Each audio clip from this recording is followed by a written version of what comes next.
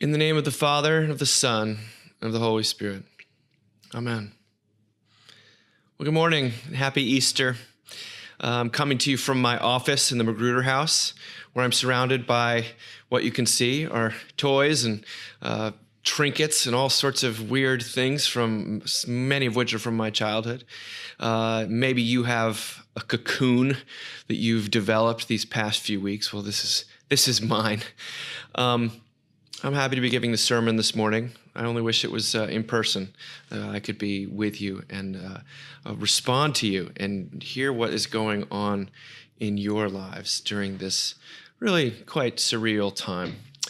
The passage this morning that we've been given, that we're always given the week after Easter, is a curious one, but it's one of another sort of uncanny assignment, and it's the passage about doubting Thomas. Now, as my friend Chad Bird has said, we call him Doubting Thomas. He's one of the only figures in the New Testament or in the Bible period who's got an insult attached to his name. We don't call Peter denying Peter, and we don't call Judas betraying Judas, but we do call Thomas Doubting Thomas. Now, this theme of doubt, it is not foreign to us. And it's not foreign to us right now. Doubt is essentially uncertainty. And always in life, we feel uncertain about things. But now is a time, of course, of amplified doubt. Now, I have to ask you, what is it that you harbor doubt about right now? I'm going to list a few things that have sort of occurred to me that I've heard both out there and, of course, inside my own beating heart.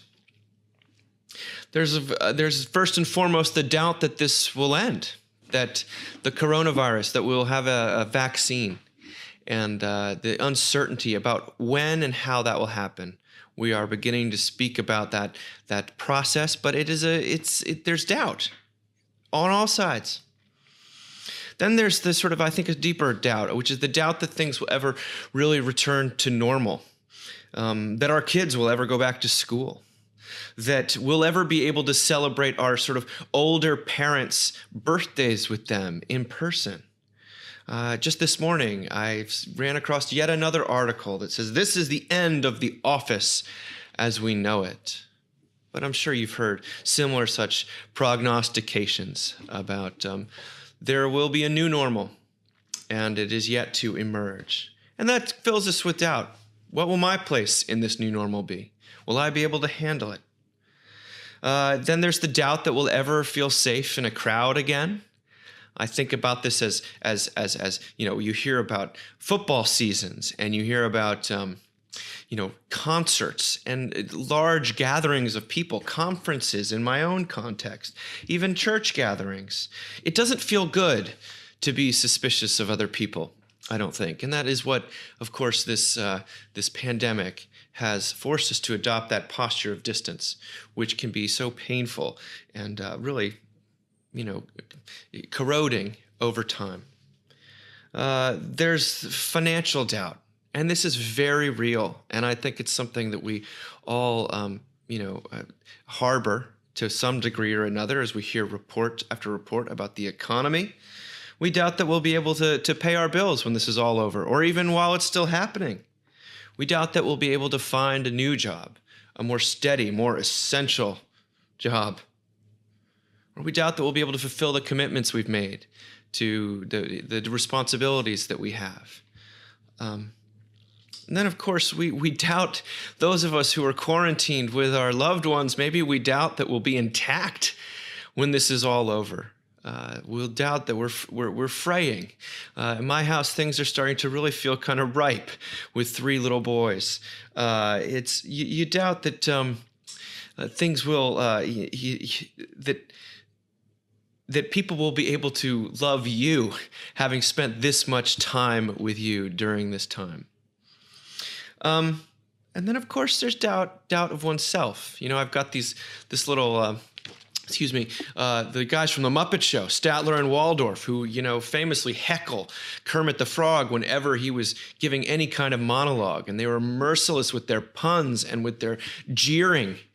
But maybe you've got a Statler and Waldorf inside your own head. I think many of us do. The voice of the inner critic, the inner jester, who causes you to doubt not only society or your health, but your own ability to function well within it. And I think on a deeper level, we doubt God. We doubt God's presence. More painfully, we think we doubt God's goodness. Maybe you're the sort of person like me that you sort of doubt that God will show up until he actually does. It's amazing to see people, faithful church-going people, whose faith just sort of dries up during when confronted with adversity. It doesn't mean that they're just as human as you or I. And you also see people who function quite the opposite. But, during this season of Easter, there's then the even deeper doubt, which is the doubt that Easter is true. Doubt in the face of death, and that is what we're surrounded with, mortality and suffering. We doubt the hope of the resurrection. So we doubt, filled with doubt, heads full of doubt, as the Avett brothers put it. But let's look at the scene, because it's another very eerie one when you get down to it. You'll notice that the disciples are on lockdown.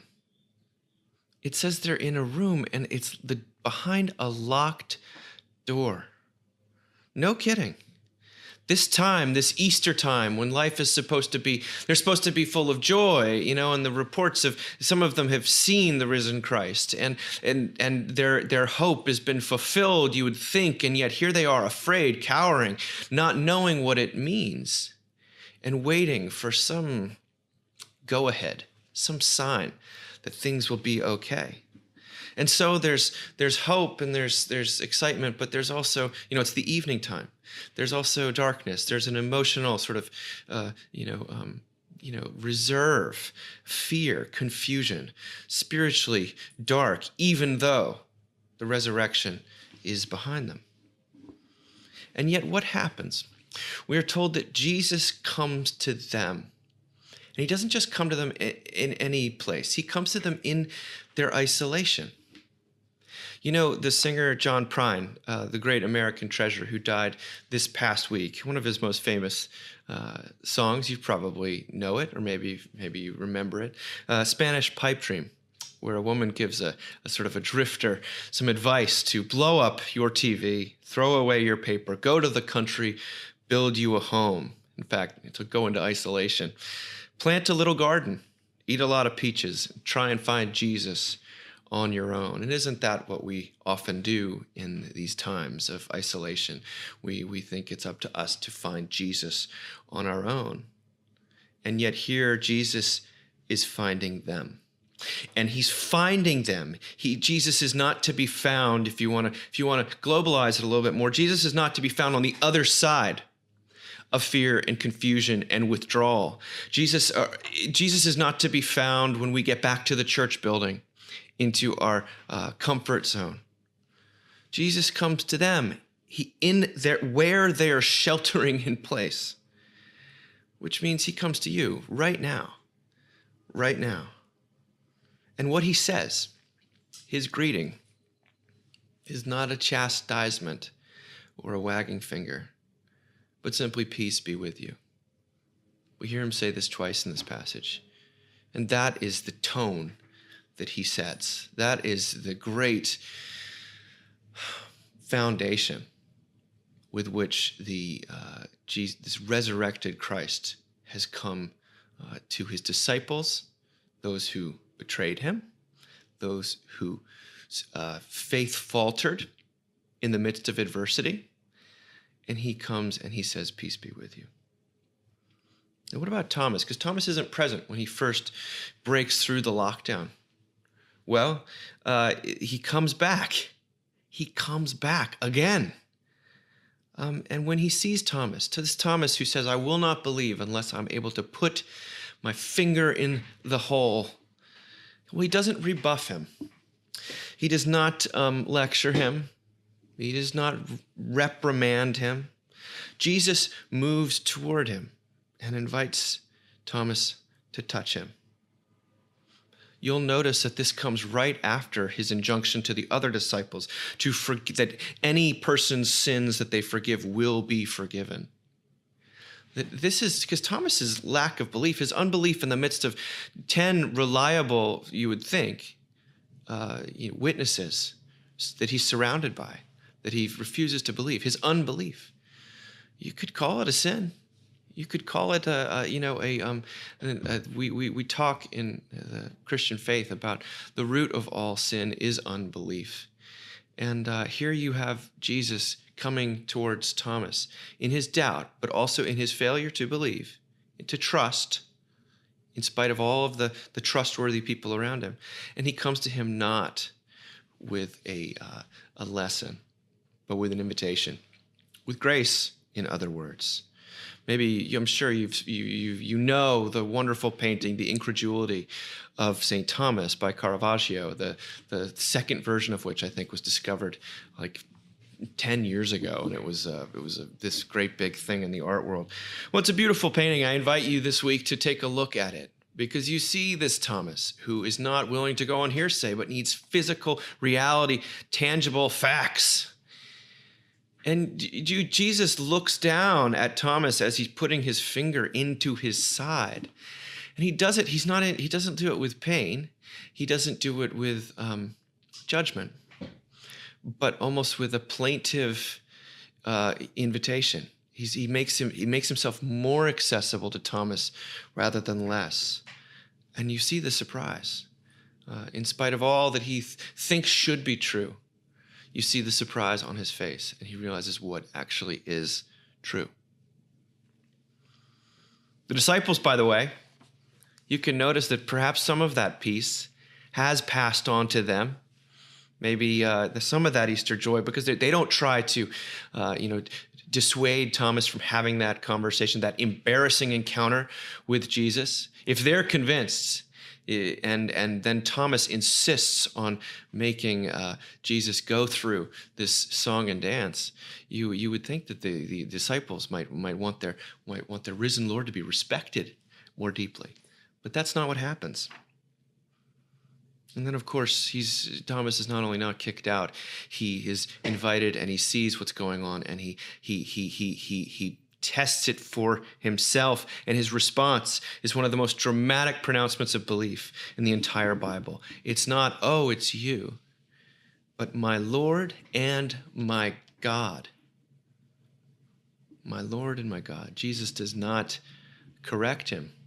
He allows that just to stand. Now, the point, sometimes you hear the story of doubting Thomas, and you hear it is taught as a kind of a fable of doubt, and how doubt's not the end of the world, and how doubt is a good thing. And almost in our current situation, we want to lionize doubt. We want to lift it up as somehow virtuous, and that is, doubt is clearly a part of faith. We all have our doubts. I have doubts. We all toggle between certainty and doubt, or faith and doubt. And yet, doubt is painful. Doubt is no one wants to be in doubt that their spouse loves them. I see, you could see the single from the band Hot Chocolate, the disco group from England in the 70s. They have a song called "No Doubt About It." Now, they're talking about aliens, UFOs, but no doubt about it. That's what I want to hear when it comes to love. And that's what I want to hear when it comes to God. And that's what Thomas receives.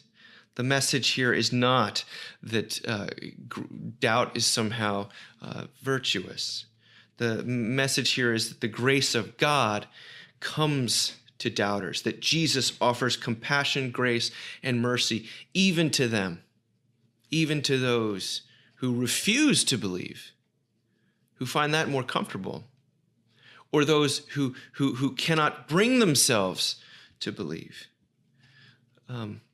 He doesn't come with another question or with a doubling down on doubt. He comes with an invitation. He comes with himself, with a relationship, with good news. The good news that the deepest doubts are doubt about death has in fact been answered. And you'll notice he connects with Thomas not arbitrarily, but through his wounds. It is the wound that Thomas sees. It is the wound that he longs to touch. And this is how Jesus comes to you and me, not in our mountaintop experiences or when we have it all together, but in the places where we're frail, where we're full of fear and uncertainty. His wounds here, again, are not incidental. They are the reminder, the visceral, not just reminder, but foundation, proof that God's presence and coverage with you and me is not impeded by the thing that we have the most doubt about, which is physical death. You see, Christ does not abandon Thomas to his doubts. He does not abandon his disciples to their fear and confusion. And he does not abandon you either. In fact, he does not abandon you to danger or even to death. That is the Easter hope that I wanted to share this morning. No doubt about it, my friends. The Lord is risen. Amen.